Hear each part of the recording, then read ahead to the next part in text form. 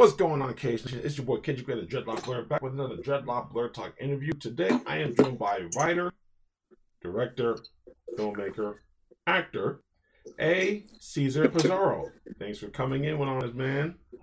Thanks for having me. All right, he lives also here in New Jersey, where I live. So what's black actors. We gotta stick together. We got Yes, sir. Connected. Again, before I begin, all the shameless plugs are in the description box below, so you know exactly where to find me. And his will also be in the description box also, so you can find him when this interview is over. All right. All that being said, why don't you tell everybody a little bit about yourself, man? All right, cool. I mean, I'm born and raised in South Jersey. I started acting in high school. Nice. Developed a love for it. First time directing was actually in high school, directing plays. Okay. Then once I graduated high school, I did some other endeavors and just kind of came back to it. I started early doing music videos. Nice. There's an artist from Atlantic City named Ballistic. Shout out to Ballistic. We happened to link up. I started shooting music videos for him for about, like maybe 2 years or so. I became his unofficial manager. Nice. And after a while, I decided to kind of branch out and try my, hand at actually acting and directing again. And, I shot a few short films here and there. I ghost directed some short films and boom, just kind of been making it on the indie world, when I can, got linked up with a couple people. I actually worked on the pilot of Issa Rae's show, Insecure, but Nice. Back before it was Insecure, when it was Awkward Black Girl, and ever since then, I've been just doing little things here and there, small short films, been working crew, because I do everything. I love filmmaking, so I'm willing to do anything on the set, so... What would you say? I mean, for most people, it's probably obvious, but what would you say is like working behind the camera on a music video as opposed to like a film? Through my experience, just because for me, when I shot music videos, I did everything on my own. So it was pretty much like I was a one-man band. Mm-hmm. But then once I transitioned into film and started learning things, it was like, wow, it was a completely different beast. And doing bigger music videos, I kind of started to see how similar it was to filmmaking, But like, I remember shooting, music videos and then transitioning into film, people using terms like, oh, DP and grip. I'm like, what is that? Yeah. Cinematographer, I'm like, what is that? Especially me coming from the theater world before doing, music videos. So, I mean, it was a big change, a big transition, as far as, where I came from, because for me, it was all about just, I had this idea for the video based on what you said in the song. So what I'm going to do is I'm going to shoot it this way and we're going to make it work. Right. So, and that's kind of just how my music video career started and my directing career started. Yeah, that actually sounds about right, because, I mean, for most of you guys who don't know, or maybe just thinking about getting into like the entertainment production industry or whatever, like it really is like that. Like you start out where it's like you just have this idea in your head of how it's supposed to go. But then as time goes on, you start to hear terms like DP, grip, AD, boom, like all these things are like, wait, what's all this? I mean, like I only watch the credits up to a certain point. So I don't even watch the credits at all. I just skip right to the end credit scene if there is one, or I just turn the movie off.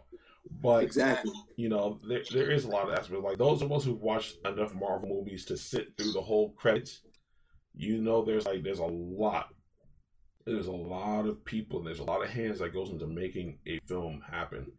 Even if it's a short or like a TV series, there's a lot of hands that go into it as well. It's not just the actors and the the director and the producer and stuff. There's like so many different levels to how things are going. Like, look at any animated movie you've watched. Like, the credits in an animated movie is like really, how many people worked on this? It's like, it's a lot. It goes for days. It really goes for days, and it's like, and that's something I've also been learning too, as someone who's like getting into like filmmaking and things like that. Right. Do you definitely prefer to work in front of the camera or behind the camera? I probably already know the answer to that question. Actually, it's a tough question. For I if I decide to get in front of the camera, it's for very particular things. I feel like I do have a little bit of a funny streak here and there. So if I get in front of the camera, it's totally to do something comedic, Right. And like if you've seen the portion of Double Dragon, I have a little bit of a comedic scene, and it's kind of like a running gag with me, where there's a few films that I've been in and I play the exact same character, the guy that gets beat up for information, and I love playing that character. I think it's fun. There's a movie that I did a few years ago where Rick, one of the stars of Double Dragon, he did called A Man Possessed, where he beats me up for information, and then I get beat up again by ECW wrestler Tommy Dreamer. He's in the film too, and then I get beat up by him, and it's just those things I love doing when it comes to acting.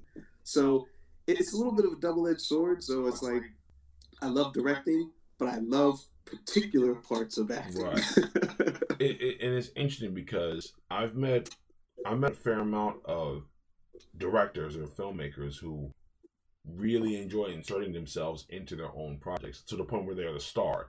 And there's nothing wrong with that. There's absolutely nothing wrong with being the star of your own film, but then it's like, it becomes a point where it's like, are you judging everything else and not judging yourself on how well things are going? And it's like what you just said, it kind of goes in the same line too, because the projects that I have lined up, I threw myself in there, but not in big roles. But it came to a point where I was like, maybe I should just dial back a little bit, and maybe just stick behind the camera, because there's actually there's a lot more you got to do behind the camera than you got to do in front. Right. A lot of people don't understand, but like a lot of what goes on behind the camera is arduous. It's very arduous because you got to make sure it's shot the right way. People are doing what they're supposed to do. You have this person in place, that person in place. Things like that. Right. But, when you throw yourself into a project and it's like, because like I'm in the same boat, because like I would give myself a comedic role, something kind of funny where I'm like taking a hit or I'm being shaken down for questions and stuff like that. It's like, yeah, that works. That kind of works because, if you're gonna do it, at least have fun with it. Like, exactly. And that's how I feel. Yeah, have fun with it at the very least. Now, you mentioned Double Dragon, which is what I worked with you on also. Now, tell us, because I've seen everyone think pretty much what you put out for it, and it's like a good reimagining of the Double Dragon story. Because aside from the cartoon and the movie we got, this is actually pretty good. So, what made you decide to do a Double Dragon fan film? Well, me being a huge fan of old school beat 'em ups, I've always wanted to do something that involved Double Dragon. And one day during this whole quarantine, I just happened to be just watching monologues, and a monologue came up from Far Cry 3. I don't know if you're familiar, the Voss monologue. Yeah. And I shot my buddy Anthony Scandis, who plays Jimmy Lee in the Double Dragon short. I shot him a text message and I sent him the video. I said, hey, we should kind of do something like this. Just, to put on your reel, you kind of, show that, show a little bit more of your, your acting chops. So he's like, yeah, sure, And then I started thinking about it. And I turned on my Nintendo Switch. I start cycling through games. I see Double Dragon. And I'm like, And for a while, I've been trying to put together a short film with River City Rampage. So I'm like, you know what? Maybe I should try this with Double Dragon. So what I did was I sat down, I just wrote an interrogation scene. And I kind of did it with a noir feel. Like I took a little bit of inspiration from Max Payne, the voiceover portions from Max Payne. And then I was like, you know what? let's shoot this. I send it over to Anthony, and he's like, yeah, I'm down. And he's like, well, who are you going to get to play, Billy? I'm like, I know the guy, reach out to Rick, because Anthony and Rick, Ricardo Segura, they work together on a couple things, and they have really great chemistry. Yes. Reached out to him. He was like, I'm down. So it's like from there, we have a mutual friend that's a cinematographer. We reached out to him. We said, hey, look, we can shoot this in a day. Yeah. Got the location. Luckily, my second cousin owns an auto repair shop. So we just used one of his little bays that he wasn't using. We shot it in like about 4 hours. When I got back, my cinematographer Juan, he put a rough edit together, and then that night I was like, you know what? This needs to continue. Yeah. I wrote the second part in one night. I sent it over to Rick and Anthony, and they're like, oh, it took them a day or two because they go to work and everything, and taking care of family business. So when they got back, it took them like 2 days to get back to me. They're like, yo, I like it. I'm like, well, guess what? Throw that in the trash because I got another one. Second draft. Takes 2-3 days to get to it. They get back to, oh yeah, I like this one better. Well, guess what? Throw that in the trash because I got another draft. They're like, man, I'm like, that's all I've been doing, just writing. And then next thing you know, we start reaching out to people to be extras. I reached out to you for one of the fight scenes to play a Bobo. Yeah. And then we just got together, did rehearsals, and shot it. And sometimes that's really all it takes. Is like, and that's something I've been learning too. Is like, so many people want to get everything right the first time, and then and it's funny because I've had a couple other people tell me like, just go ahead and make it. And I was just like, I don't want to have this piece in play. I want to have this piece in order. Is that like even after working on your project, I was just like, you know what? I can't really just be sitting here waiting. I gotta get this thing cracking because, as you know, Equilibrium, my short I wrote that thing back in like 2016. Right. Like I wrote it like 2016. I wrote that thing, and really what made me do it. It was the Urban Action Showcase. Right. I think that year, I keep forgetting what year I initially went, but I think like the following year, and it might have been 2017. That's when they were going to be honoring Equilibrium because those of you who are watching, Equilibrium is the Christian Bale movie that came up in 2002. Like this was still around a time where like the Matrix was still like really big in people's minds, so. Anything that kind of looked like the Matrix was considered like a Matrix, right? Maybe not so much a ripoff, but like a Matrix copycat, right? And anything in Hollywood, they were greenlighting scripts that had any kind of feel of the Matrix. Exactly. Like, can we put that effect in it? Yeah, greenlight it. So Equilibrium was one of them. Jet Li's The One was another one. Like anything that was like anything martial arts, black leather, things like that, special effects heavy. Like you said, they greenlit it. They let it go. Right. So I remember I would go to like FYE back when I was going to FYE to get my movies. I remember going there and seeing this, and I was like, the dude from American Psycho? Nah, I'm okay. And then I went to school one day. And I was in college at the time, and it was in the student lounge, and it was on. I was like, what movie is this? And then I saw the box. I was like, oh, I got to go buy this thing. So then it was like, I think it was my 20th birthday. I went out and bought it. And then I watched the whole thing. I was like, oh my God, this movie is amazing. Yes. Like from the story, from the choreography with the gun copters and everything. So then, Urban Action Showcase comes around years later and they're honoring Equilibrium. I'm like, I gotta make something. Based off of this. So what I wrote was somewhat of a pseudo sequel, which is a short to the first movie.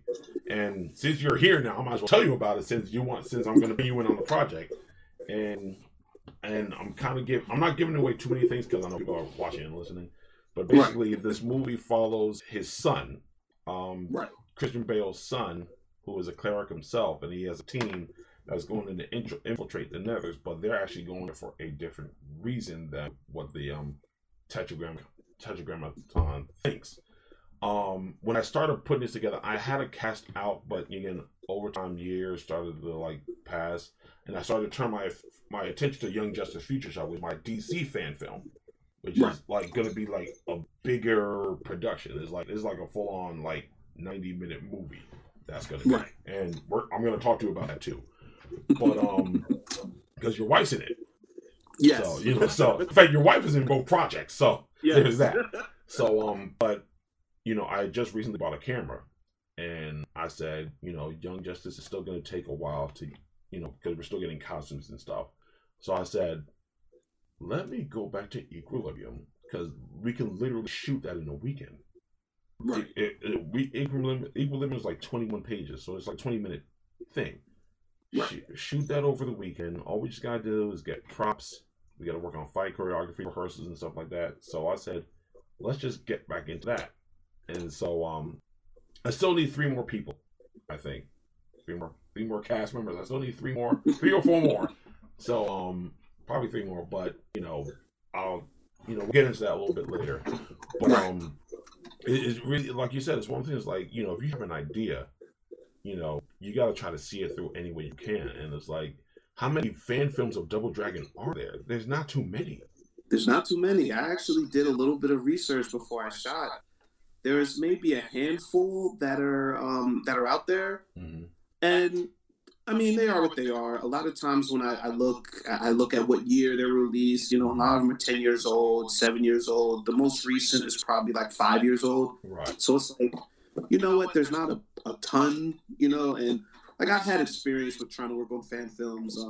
I tried to do a Nightwing short film a few years ago, and ended up kind of getting bogarted by the YouTuber Ismahawk. But okay, so because I was gonna ask you, because when you had posted that up, I was like, is this the same one that Ismahawk is working on? Because I remember he put out like maybe a couple of episodes, I think. Yeah, he did actually a whole season, and then he got hit with the cease and desist by DC because it started to grow. But before he did that, he had a Nightwing and Red Hood film, and it was out there. I hadn't initially seen it before I started working on my Nightwing, and I reached out to my buddy Ricardo Segura. We talked about it. We had another friend of ours design a brand new logo for it.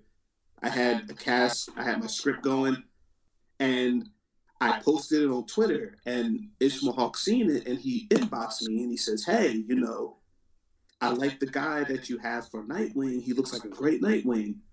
I play Red Hood in my own piece, and I was doing the Red Hood series. Could you use your Nightwing in my Red Hood, and I can maybe be in your Nightwing as my Red Hood?" And I was like, "Yeah, sure, no problem." I let him know, and we talked a little bit here and there. And then he's like, "Well, hey, send me a script." And I said, "Well, I'm not going to send you a script, but I can kind of give you a very brief outline of what I want to do. My villain is Deathstroke. I'm bringing in Suicide Squad. I just don't have a Deathstroke cast, and I don't have my Harley Quinn just yet." But I gave him a very brief outline.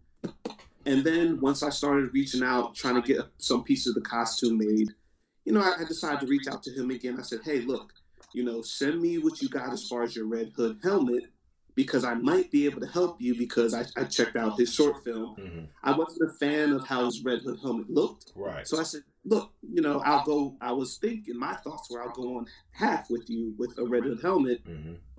He never gets back to me. So now a month goes by, nothing. I send him another message. Another month goes by, I send him another message. Next thing you know, I see an article from IGN.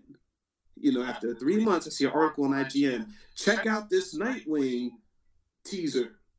And I look at it, and it's like the first episode. And I watch it, and I'm like, wow, that looks a lot like what I wanted to do for my Nightwing short. I'm like, then I, sent him a message on Twitter, and then he blocked me. Wow. I'm like, wow. And I learned my lesson from that. Learned a very important lesson from that experience. Yeah, and unfortunately, it's a lesson that a lot of people tend to learn, especially when it comes to like the fan film game, because everybody has ideas and everybody is like trying to figure out a way to get it off the ground. You know, like Right. I remember watching the first episode. I think I caught like the first 2 or 3 episodes because I think they were all kind of short. They weren't that long. Yeah. They were like Mm-hmm. maybe like 10, 15 minutes, maybe even Right. less than that. And I'm like, wow, this is pretty good. And then, but then when you posted up your thing, I was like, wait a minute. Yeah. This looks very familiar. And then I started wondering, like, did he work with Ismahawk? I mean, I don't know what he's been doing lately. I don't know if he's been doing anything at all. You know, I haven't really been checking. There's a lot of people that I used to watch back in the day that I haven't really been checking up on. But, Right. you know, it's crazy because you gotta really watch out for like certain like people and certain people that you give ideas to, even if it's in the guys that are trying to help people out. And you know, it's crazy. So that's when that's it. I think that's probably one of the things where it's like, I'm pretty sure people was like, well, look, I'm not gonna make this shit my damn self. You know, instead of like trying to get people who like have like probably like a bigger following and maybe a bigger production crew or things like that. You know, and there's a lot of people that usually tend to wait for it. And sometimes you look out, sometimes you don't. Right. But you know, it's like really one of those things where it's like, if you can make it on your own, make it on your own. Like I have a friend, that's what he does. He makes all his own films. All the quality isn't all that great. Right. At this point, I can't knock him for just going out and doing it. Like, yeah, because sometimes, you know, it's a challenge just going out and doing it. That's why, like, I always applaud people. Like, you know, no matter how bad the quality is, it's like, you did it though. Yeah. You know, and there's people that they have ideas and they sit on those ideas for years and they think that they can't do it, but like, it's possible, especially now, you know, where you can get great quality out of your phone. Like for me personally, it's kind of it's hard. It's a hard time coming up with excuses not to do you know, the things I want to do. It's like, all right, well, the camera is an issue because guess what? I have a phone that shoots in 4K. I got 4 lenses for my phone that shoots in 4K. I got a drone. Why am I sitting here? Right. So it's hard to make that excuse now. Like, why aren't you shooting anything? So even now, I try to write within the bounds of what I can do. So that way, it's like now I'm eliminating excuses. You know, so like I have like a handful of scripts that I've written just during quarantine, and it's like a lot of these I can shoot. I know I can shoot. There's certain things I can shoot by myself, but then there's certain things I can shoot if I have a small team together. And then I have a little bit of a bigger project that I can shoot if I have a little bit bigger of a team with somebody that knows a little bit of special effects. So it's one of those things where it's like you kind of write to your situation and you shoot what you can. And that's kind of just the motif I've been living by, you know, like I've shot some big stuff. I shot small stuff. You know, I've worked on big sets. I worked on small sets, but you know, at this point now, it's harder and harder to find excuses not to do, you know, what you love. And that's, excuse me, and that's pretty much where I'm at right now, because I'm looking like there's a lot of things I've written. Some of them is like very special effects laden. Some of the things are like very straightforward, you know, grounded and stuff like that. And then it's always like, oh, I don't have this, I don't have that. But it's like, you know what? Screw all that. Especially now that a lot of us kind of have a lot of free time to write, and depending on where you live, you know, like meet up with people to film stuff. It's like, you know what? Why wait? You know, really, why wait? Like, let's try to get this done as best we can, as soon as you can. Exactly. Now, a lot of the things you've written, I mean, like, I'm gonna assume a lot of it's like original stuff. Yes, a lot of things that I have written is original. I have, and I work in different genres too. The only thing I haven't done is horror, which I've been trying to like work on now. But like, I do fantasy, I do drama. I recently did a film a few years ago that unfortunately I haven't received credit for, but it's called Hush. It's a psychological drama that's a silent film. You know, and it's probably like, personally, I think it's probably some of my best work. But even with that, it's like that particular story wasn't something original that I wrote, but I co-wrote it with someone else. So I kind of try to stick to original things, or even if I do like write a script for a fan film, in my head I might say, okay, well, I can make this into a fan film, but if I need to strip all the fan film elements away from it, can it still work? Right. And that's the way I do when I work. Even when I did my like, for example, Double Dragon, there's a completely other title. If I decided that I didn't want it to be a Double Dragon film, and nothing needs to change, even with my Nightwing script, all I take out is the name Nightwing, because initially it was called Nightwing Slaughterhouse. I take out Nightwing and just replace it with a CIA agent, and it's an original property. Right. You know, so that's the way I try to write. So that way, if someone sees my script and like it, and they say, hey, well, I want to put some money behind it, but I don't want that DC trouble. Can you take it out? And it's only just, okay, redraft it, take out all the names, change the title, and that's it. Right. So that's the way I kind of work when it comes to anything that, you know, is a property that's owned. So that way, I just recently had someone reach out to me about Double Dragon and said, hey, you know, I love this, but, you know, is this Double Dragon thing going to be a problem? I said, hey, look, if you want to put money behind it and for me to make the next part, I already have the new title ready. So it's ready to go. And all that stuff can come out and the plot can still be the same. So, you know, that's just the way I do it. So that way, if I ever need to finagle anything, it's only a draft away. Right. Which is definitely a good thing to keep in mind, because, you know, I was just talking with somebody about, like, especially with the nature of fan films, because it's like some certain properties you got to be careful with. Certain things are like a little bit free. Star Trek, they are very, very close to the chest with their property. Like, if you try to do a fan film, you got to like go through like all the hoops to like even get it done. You know, Star Wars, not so much. Star Wars is like, you go ahead and knock yourself out. Do all the fan films you want. You know, have all the live on day. Go ahead.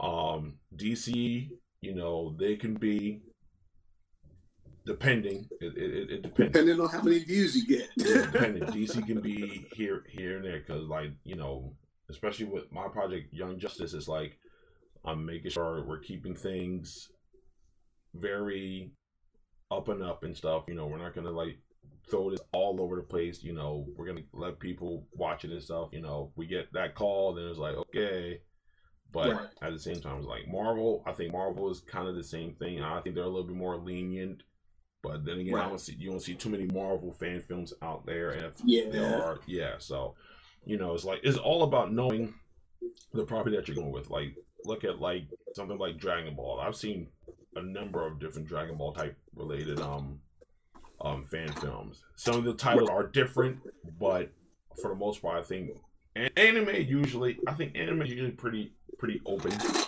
They're pretty free. Certain video games and stuff, they're actually most video games themselves are actually pretty okay too. You know, like Mega Man, Street Fighter, Mortal Kombat, you know, Mario, things like that. They're usually pretty open too. So it's really about knowing which property that you can really play with, and it's like you said, like, if you have a backup plan where you can like change the title and nothing about it really changes, you're good. You're pretty golden. As far as fan film is concerned, like, what draws you in to like making like certain fan films? Because like, I think that's the one thing a lot of people don't usually get a chance to ask. Is like, they just like watching it, but it's like, why did they decide to do this? Why did they decide to do that? Right. You know. Yeah. For me personally, when it comes to deciding to venture into the fan films, I feel like that I've seen a lot of films when it comes to like comic book movies, and me in particular, I'm going to be, you know, very frank here. A lot of people that know me personally know this, that I'm not really a fan of DC's films and how they approach the filmmaking process. So even with the Nightwing short that I did that because, you know, I feel like DC hasn't been represented well when it comes to films. And I feel like when it comes to stuff like Batman, or, you know, and the fact that we haven't seen much Nightwing at the time when I was attempting, we didn't see much Nightwing, and I wanted to take Nightwing in a direction where it was like I wanted to put. And if you see any of my films that are action orientated, you'll kind of you'll get the theme. Yeah. Where I want to put these characters in a tough situation over a period of time. Yeah. Like, a 6-hour span. I want to see these characters jump these hurdles over this time period and become successful. And I want this uphill battle just to be in one location or maybe two locations, and then we see the struggle going uphill. And I felt like, that was something I felt that if I wrote something for Nightwing, I could do in a strong way. Like, for example, just my Nightwing short was called Nightwing Slaughterhouse. And it's basically about Nightwing and Red Hood. They get trapped inside of a building. And the building is controlled by the Suicide Squad, and they have to hit every floor to get out because there's only one exit, and it's at the top. And they literally have to go through each member of the Suicide Squad. Nice. And for me, that was like, and I mean, anyone that watches film, they know it's like the plot of The Raid, it's the plot of Dread, but I think you take that aesthetic and you put, someone like Nightwing and Red Hood in that situation against known villains like the Suicide Squad, then the task is a little bit different than when you see The Raid or when you see Dread. It's a different kind of task because now each floor is a boss battle essentially, and that's what I was looking to curate with Nightwing Slaughterhouse. So even with Double Dragon, it's pretty much the same, where you have Billy and Jimmy Lee have an obstacle. They have a few hours to tackle this obstacle, and let's just set them out there. And the only difference in Double Dragon, I put the added element of there being a little bit of contention between the two brothers. So now they have this situation that they have to go through over a course of time, but also they don't necessarily agree with each other, and one may not even really like the other because what he's done in the past. So how do they solve that and still move forward, and still trust each other in this dire situation? So, I feel like that's something I like to do with a fan film, because you have these characters that we all know, we all read them through issues of comics, but let's put them in something a little bit more confined. And that was always my thought whenever I do something and I decide to do like a fan film style. It's like, what short-term goals can I give them in a small amount of time? And that way I feel like you're kind of going to make a successful short film by doing it that way, because everyone knows about these characters. So you don't have to do much setup. So it's just like, the characters, here's the situation, let's see if they can get out of it.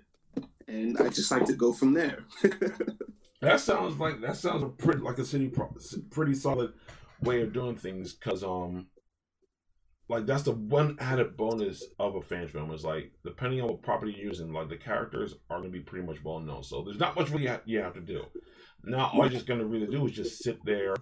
You're going to write out a scenario that kind of fits those type of characters, and even if it doesn't, you'll find a way to make it work. And then people, as a viewer, they just get to sit there and watch, like, this is an interesting take, because any of us who've played Double Dragon, we kind of know what the story is. If you watch the cartoon, that's the beautiful thing about Double Dragon is the story is razor thin.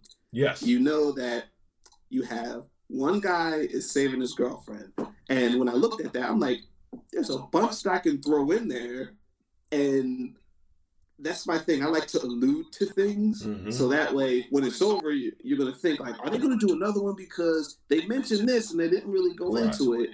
And that's kind of where I like to go, especially when I want, if I'm trying to, crowdfund or, pitch it to someone that might want to invest. And it's like, look, this character's talked about this. This is actually important, and if I have the opportunity to move it forward, I'm going to flesh this out. And with Double Dragon, it gave me that opportunity because it's so razor thin. I can just inject this, I can inject that. Where Billy wasn't Billy was a cop, and now Jimmy was a member of the gang, and who is really his girlfriend, or have Jimmy and Billy always been cool, or Mm-hmm. and a big thing I wanted to address was, if you played the original Double Dragon game and you get to the end with player one and player two, they fight at the end. Right. Why would they fight at the end? Or if it's canon, how did that affect them years later? Mm-hmm. So, and those are the kind of things I thought about when I was writing, and I always wanted to kind of, going into it, I always wanted to, someone that's familiar with the game, they can pick out certain things that are from the game, Right, without it being too obvious. Mm-hmm. Yeah, that because like I'll say I have a lot of fun working on it. Like even just from what I read, I was like, this actually really works, and I always find it interesting when people take certain properties and they put a little spin on it. Right. You got a lot of people that try to stick close to the canon of it, but then you have others where it's like, this actually I would actually like to see this progress even further. Like Right. look at something like Double Dragon where you have two brothers. You don't know if they secretly hate each other. You don't know if they like, want to kill each other, but it's like they gotta do this thing because they're brothers, and it's like blood thing and all this other stuff. So it's definitely an interesting take.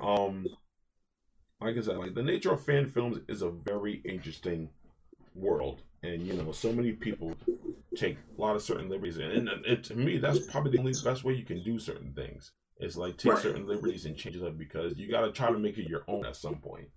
Right. Yeah. And it's also good to flex those creative muscles, instead of just doing, and that's one thing that I always have an issue with, especially when, people, like, we see these film adaptations all the time of our favorite comic books or old cartoons or old video games, and these writers and directors do take liberties. When I was younger, I used to hate that, but as becoming more seasoned in my writing, I've discovered, I'm like, you know what?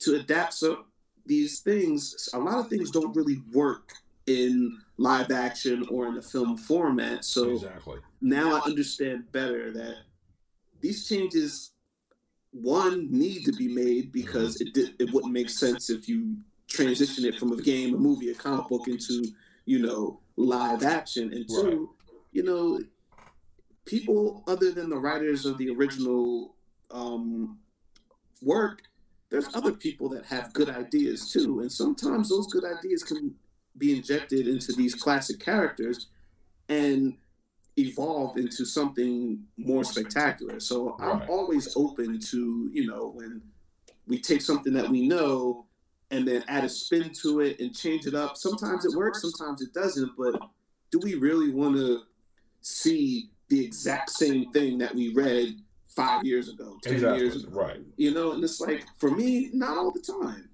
so I'm always open. So I mean, that's just me on my soapbox. Yeah, but it's funny though, because like I said, I was just talking with someone, and we were talking about the MCU, and we were talking about how certain fandoms can go way overboard with a lot of things that exist, and we're talking about a company in Marvel that has had like story arcs that expand like months on end, months on end, and like you got the Marvel Studios where they kind of had to cram like a certain aspect of storyline into a 2 or 3 hour movie. Right. Yeah. Civil War is a good one, because Civil War was a big arc in the Marvel comics, and it included everybody. The MCU only covers a certain number of characters within that universe, so they had to take Civil War and readapt it into a way that kind of fits for the movie universe. So as opposed to like being the entire Marvel universe, now it's just the Avengers. It's just the Avengers that have a conflict with each other, and the fact that they grabbed Spider-Man kind of helped. Because everybody loves Spider-Man, but you got to look at things like that, and like I look at the DCEU, and I'll agree with you. Like a lot of things that they've done with it have been handled well. I still enjoy Man of Steel. Me too. I really enjoy Man of Steel. That's probably one of the very few DC EU movies that I really enjoy, aside from Wonder Woman. Actually, no. Man of Steel, Wonder Woman, Aquaman, and Shazam actually took me by surprise. I wasn't expecting Yeah, to like it so Shazam much. did take me by surprise. Aquaman, I'm about 50-50 on. The first time I watched it, I loved it. Then my second viewing, I was like, it doesn't really work for me as much as the first time. It's like there was points where it felt too bloated, Yeah. but for me, that's the story of the DCU in general. Everything feels too bloated. They're Right. trying to do too much at once, and it's like you don't need to introduce Black Manta at this time because we already got Black Manta. Does not need to be delegated to a side story, Exactly. and that's how I feel about a lot of things that happened in the DCU where they try to inject too much, and then those things get delegated to side stories where it's like you started off good, but then you try to put too much into the mix, and then you kind of messed up. You messed up the pop, you know? Yeah. Like I look at Batman v Superman, which is the one movie that should have set the world on fire, and it didn't. You know, like the ultimate edition does a lot better of tying a lot of things up, but again, a lot of things put in there that didn't need to be put in there. Like, and even with the ultimate edition, like I watched it. For me, the ultimate edition does nothing for me because basically the way I feel, those things that get tied up or things are a part of the bloat factor. Everything that felt too bloated, you're gonna add on to the stuff that's already bloated. So it's like it really didn't do anything to me. For me, like the redeeming quality is, for me personally, it's the best Batman fight scene in cinema. Yes. Right now. Yes. And it's like, well, I got to see a Batman that is proficient in martial arts finally. So, you know, you had to take a whole movie for it, but hey, you got it. Yeah, really. I mean, like, just even looking back, like, you know, the inclusion of Doomsday, which was extremely embarrassing. Really, like, you know, you don't take a character as iconic as Doomsday and you throw him in your second DCEU film. You don't do that. And then you put him as like a C plot. Exactly. Exactly. You know, there's so many things that, like, it's funny because I've actually been in the process of rewriting Batman v Superman. I mean, I'm not gonna film it or anything, but it's like I've been in the process of rewriting it, like, just to really stretch on my, again, creative juices and stuff. And it's like there's so many things that could have been done better with this film, and then it's like they just went this route. Like, even with Justice League and stuff. Look, I'll tell you right now, about Justice League, let me tell you. Justice League, I went into Justice League kind of lukewarm, and I left Justice League Luke. Okay, I love Justice League Luke. All right, like I should have been more hyped for Justice League than I was, and I wasn't, and that's not a good thing for us. Like, I've been a lifelong DC fan. I'm a fan of Marvel, but I've been always a lifelong DC fan. I watch all the cartoons. That's the comic books I collect. You know, like, I own a good amount of DC movies. The Dark Knight trilogy sits on my shelf. You know, the Christopher Reeve Supermans, I own those. Well, really, I just own two. I own like Superman 3, 4, and the bad ones. I just skip those. Like Batman Returns, Batman Forever. Those are on my shelf. A lot of DC animated movies are on my shelf. You know, Justice League and Justice League Unlimited were my favorite cartoons, and I went into that movie like, all right, what are you gonna do? And then I was just like, I left the movie. I was like, meh, whatever. You know, I'm interested to see what the Snyder Cut's gonna look like. I'm interested too. I mean, like, I walked out of that movie. I had a little bit of popcorn left in my bag. I just launched it and was pissed because I was like, this is such a travesty. Like, how do you do this to the Justice League? Yeah. I mean, I have many issues with it as far as the writing is concerned, as far as the directing is concerned. I know it's Joss Whedon's cut, but, you know, I mean, just Flash being established I was unhappy with it. I mean, just, I can go, like I said, I can go for days really. Justice League, but just overall, it's just poorly paced. It's poorly written. And then you have characters that don't act consistently. You know, it felt like I was watching two different Batmans when I watched Batman v Superman and Justice League. It's like, who's this guy? You're like, that wasn't the Batman we seen 2 years ago. That was actually one of the biggest things that took me out. That's actually one of the biggest things that took me out of the movie was the portrayal of Batman in Justice League. I'm like, listen, for all intents and purposes, the Batman we got in Batman v Superman is a pretty sound Batman. All right? Despite, I mean, all things considered, you know, at least for this universe, right? I get like, and I tell people all the time, like, the Batman we got in Batman v Superman is a way better Batman than the one we got in Justice League. The one we got in Justice League, I'm like, that's not Batman. I don't know who that is, but that's not Batman. Yeah. And then, like, even what they did with Superman is like it would have been okay if this was the Superman we got in Man of Steel. Right. And again, I love Man of Steel. If that was the Superman we got there, it'd have been a different story. But, you know, you basically turned him into an outcast from, you know, Batman v Superman and Man of Steel. And you turn him into the Superman that we should have gotten from the beginning. Right. Doesn't really work too well. Yeah. It doesn't. It really felt like you had a director that didn't like the previous director's vision and tried to do a complete 180 in the, you know, as far as character development goes, and it falls flat. I mean, I remember walking out of Batman v Superman. I had my feelings about it. I didn't like it, but initially it got my creative juices flowing. I ended up writing a short called The Rise of Superman. Nice. You know, about Superboy, Steel, and Cyborg Superman. Nice. And I was thinking, I'm like, man, like, and it was like maybe a 30-page short, and it would have bridged the gap to Justice League. And I'm thinking to myself, after I seen Justice League, I was like, you know what, my 30-page short film, Rise of Superman, is better than Justice League. By far. I mean, I'm not patting myself on the back, but it's just like, just basic storytelling elements feel more organic than the basic storytelling elements in Justice League. So it's like, I feel like that film just fails on the basic level when it comes to filmmaking. Yeah. But and it's funny that we can sit here and think about it, and I'm pretty sure there's a lot of people that feel the same way too. Is like, there's just certain avenues and stuff that should be taken when looking at these things. Like, when you look at the Avengers, you know, it works for them because of the different character dynamics that you have. You have an Iron Man that's very sarcastic and snarky and very Robert Downey Jr. And you have a Captain America.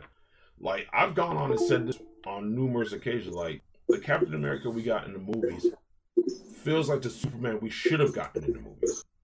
And again, I love Man of Steel. I can't say that enough. But the Captain America that we had in the MCU, he felt more like Superman than Superman. Right. And if we're going to be honest. Even the way I feel about Man of Steel, like, Man of Steel is probably my favorite DC movie next to Wonder Woman. Right. And mostly because I remember walking out of that film thinking, there's a lot of potential here. Yes. Where I really enjoyed the fact of having a Superman that wasn't fully formed. You know, a Superman that still was trying to work out who he was when it comes to identity. Right. And I felt like we would get to the Superman that we know and love before we see a Justice League. Exactly. Before he meets Batman. Right. Like, that potential felt great, where we would get a 3-movie arc with Superman, and then in that third movie he becomes who we all know and love. And then they decided to do Batman v Superman. So it's like, maybe I was in love with the potential that movie showcased, because, you know, people talked about everyone hated the fact that he killed Zod, but it's like, I think there was something that they could have done with that, where people might make all these, arguments of what he could have did. Oh, if he was strong enough to snap his neck, he was strong enough to point his face away. Yeah, but that's not the point. The point was, it's an opportunity for Superman to grow down the road, where you do 2 films later and you see how he's grown from the moment he kills Zod, and that might affect his decision making later down the road. Yeah, and I think that is important when it comes to a character's arc. And I feel like people kind of just they dismiss Yeah. that potential there. And without that potential, it does make the movie feel a little bit less than. So when you watch Man of Steel and then you watch Batman v Superman, I feel like Batman v Superman kind of devalues Man of Steel now because we don't see that growth. We don't see that character arc that I was hoping for, and I know there are a lot of people that are also hoping for. And that's another part of being open minded to new ideas Right. is when you're open minded, you can see the potential. But then when it doesn't live up to that potential, it's like, Right. then you kind of feel bad for being open minded to this Hmm. new idea, Yeah. which that's my relationship with the DCU right now. Is like, And oh like, man, I'm open minded, and I keep and, getting and disappointed. and that's I'd like to think that's where a lot of people are, because that's where I am too. Because like again, I came on Man of Steel. I was like, oh my god, we have a Superman that kind of fits today's world. We have Right, one like because the Christopher Reeve Superman was good for his time. It still holds right, up, but it's good for his time. Superman Returns, eh, right, yeah, it's a rehash of the Reeve Superman. But looking at Henry Cavill and what they did with his Superman, I was like, you know what? I think this is a Superman that can work for this time. And just like you, I had the same mindset. It was like, okay, now we're gonna get Man of Steel 2. He's gonna try to really get in the hold of being this Superman type of character. Like, a 3-movie arc would have definitely did him some justice. Instead of them just wanting to shoehorn in Batman right away, because we all know Batman is the most popular character in DC. right. He's the moneymaker. Exactly, he's the moneymaker. So it's just like, I get why they did it, but at the same time, it's just like even watching Batman v Superman, you can tell like Superman was really second fiddle in that movie. Right. He really Yeah. was, and it was just like even introducing Wonder Woman in there, I was just like, you probably didn't even have to have her wear the whole uniform. Yeah. Like if she Like, just you're showed doing as too much. if she just showed up as Diana Prince, I'd have been okay with that. Right. Like she didn't have to change or none of that stuff. She could have just been there. That's cool. It's funny because that's kind of what my rewrite is doing. Like everything you just said, that's really kind of what I'm doing with my rewrite. I'm like, Right. I'm essentially turning it into like a Man of Steel 2. Like I'm Right. really just making this proper Superman sequel. But I don't know. They got a lot of cleaning up to do.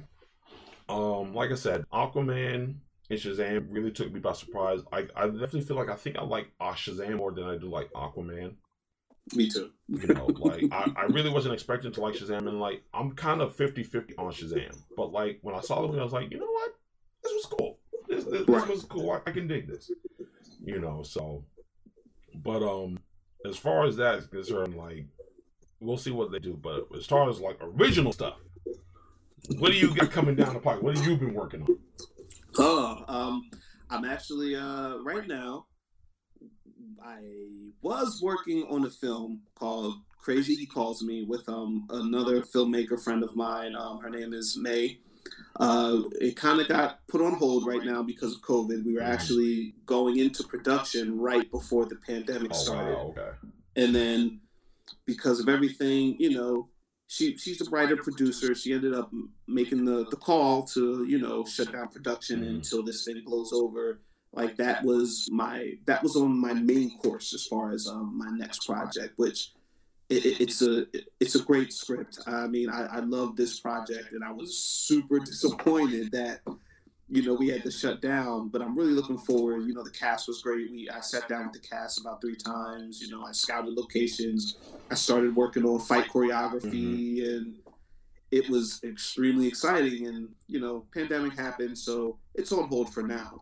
But right now, I do have a script that I'm working on that I'm actually looking to shoot as soon as I clean up the script a little bit more. It's called The World Ends With You. It's something I've been working on for a few years. It's a big project, and what I ended up doing was making it a little bit smaller to kind of pitch, because it's dense, and the initial idea came when I was in high school and forever ago. And over the years, I tweaked it here, tweaked it there, tweaked it here. And then just, over the last few months, I said, you know what? I have all these ideas here for it. I'm going to make a short that introduce people to this world that I've created. And I like to tell people, like, people have asked me about it, and the best way I can describe it is a mix between Harry Potter and Dragon Ball Z. Interesting.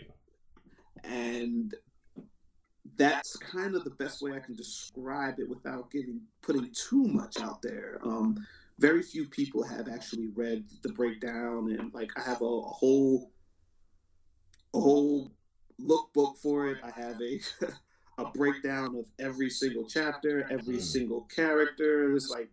There's a lot of characters in this thing, and it would take a lot of money to get done. But even just to make this introduction to it would be great. So I'm trying to put the pieces together to maybe get that done. It's it's something that can be shot in a night with a handful of people. The other thing that I'm working on, I have a series that I've been also working on the last few years called Brawl. I released it. I released a teaser last year, and I'm working on the second part to be able to say I have a pilot. Right. So I'm going to shoot these next two parts, hopefully, before my actress goes to New York. Hopefully, I'm able to get everything I need together to shoot this. And once this COVID thing dies down, and I want to try to get into full force with going with Brawl and The World Ends With You. But those are probably my three projects that are pretty much on the let's do next list. Right. Nice. I actually can't wait to see those come to fruition. What would you say, for the people listening, is the hardest part about being a filmmaker? Oh man, how much time do we have? Yeah. I would say for me, the hardest part about filmmaking is finding locations. Finding locations has been the bane of my filmmaking existence. I mean, like I always say, if I had a location, I would have 25 short films out there right now. It's just so tough to get locations, and when you try to lock one down, the area that I'm in, it's tough. I've had locations be locked down, and in the day of filming, I get a call saying I can't shoot there anymore. Right.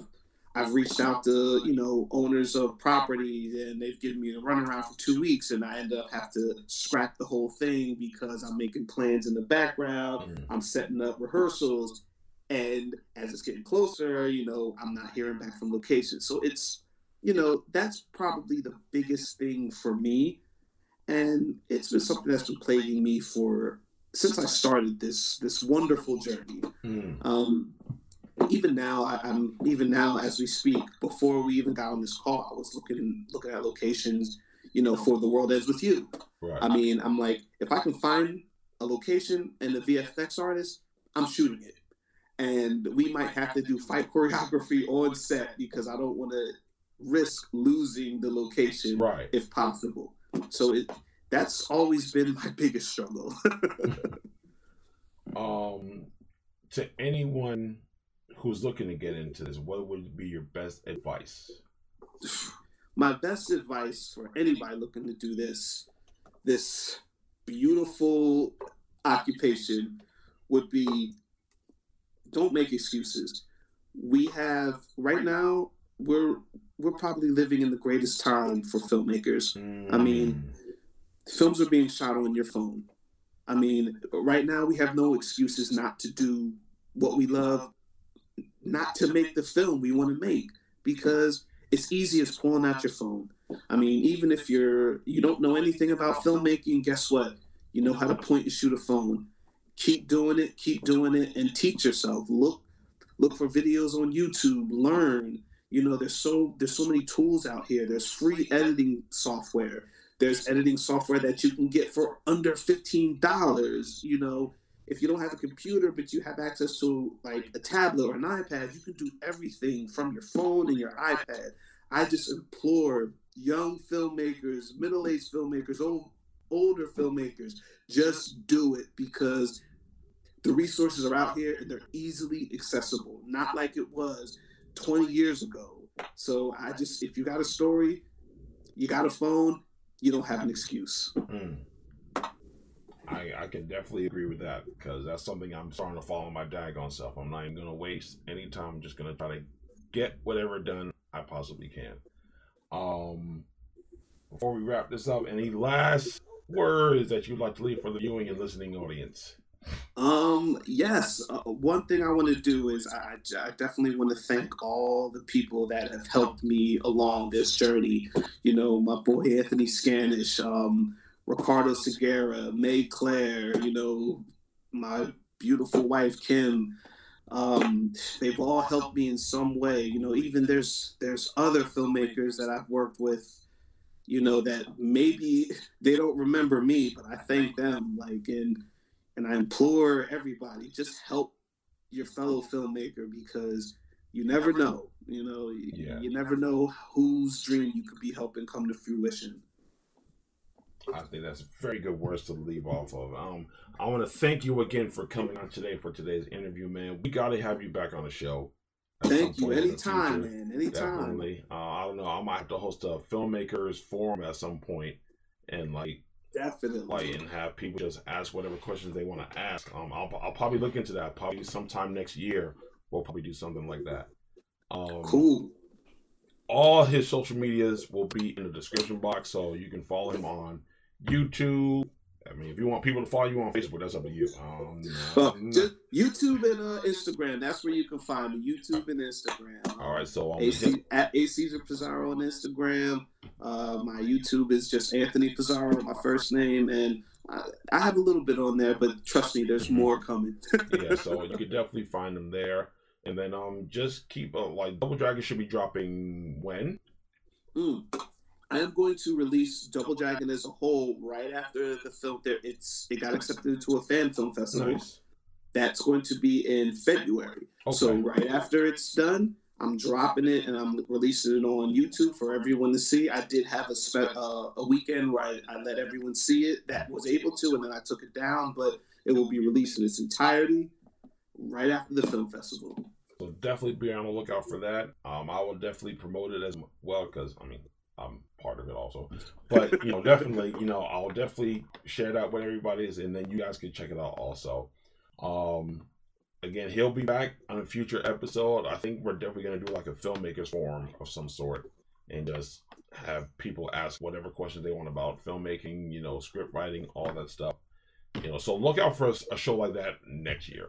All right, look out for a show like that definitely next year at some point, probably. Maybe before or after February. Maybe after Double Dragon comes out to the public. All right, that sounds awesome. Give people a chance to recuperate from the holidays, because, yeah, Oh yeah. But other than that, again, thank you again for coming on the show, man. Thank you all for watching and listening. Again, of course, all my social media is in the description box, so you know exactly where to find me. If you're listening to this on a podcast, again, Spotify, Google Podcasts, iTunes, Anchor, I'm all there, so you can definitely listen to us on the go if you're driving to work. If you still got to drive to work, I don't know. It's winter time now, so things is heating back up again, I guess. But it is what it is. But other than that, we will catch you guys next time, and thanks for tuning in. We are out. All right.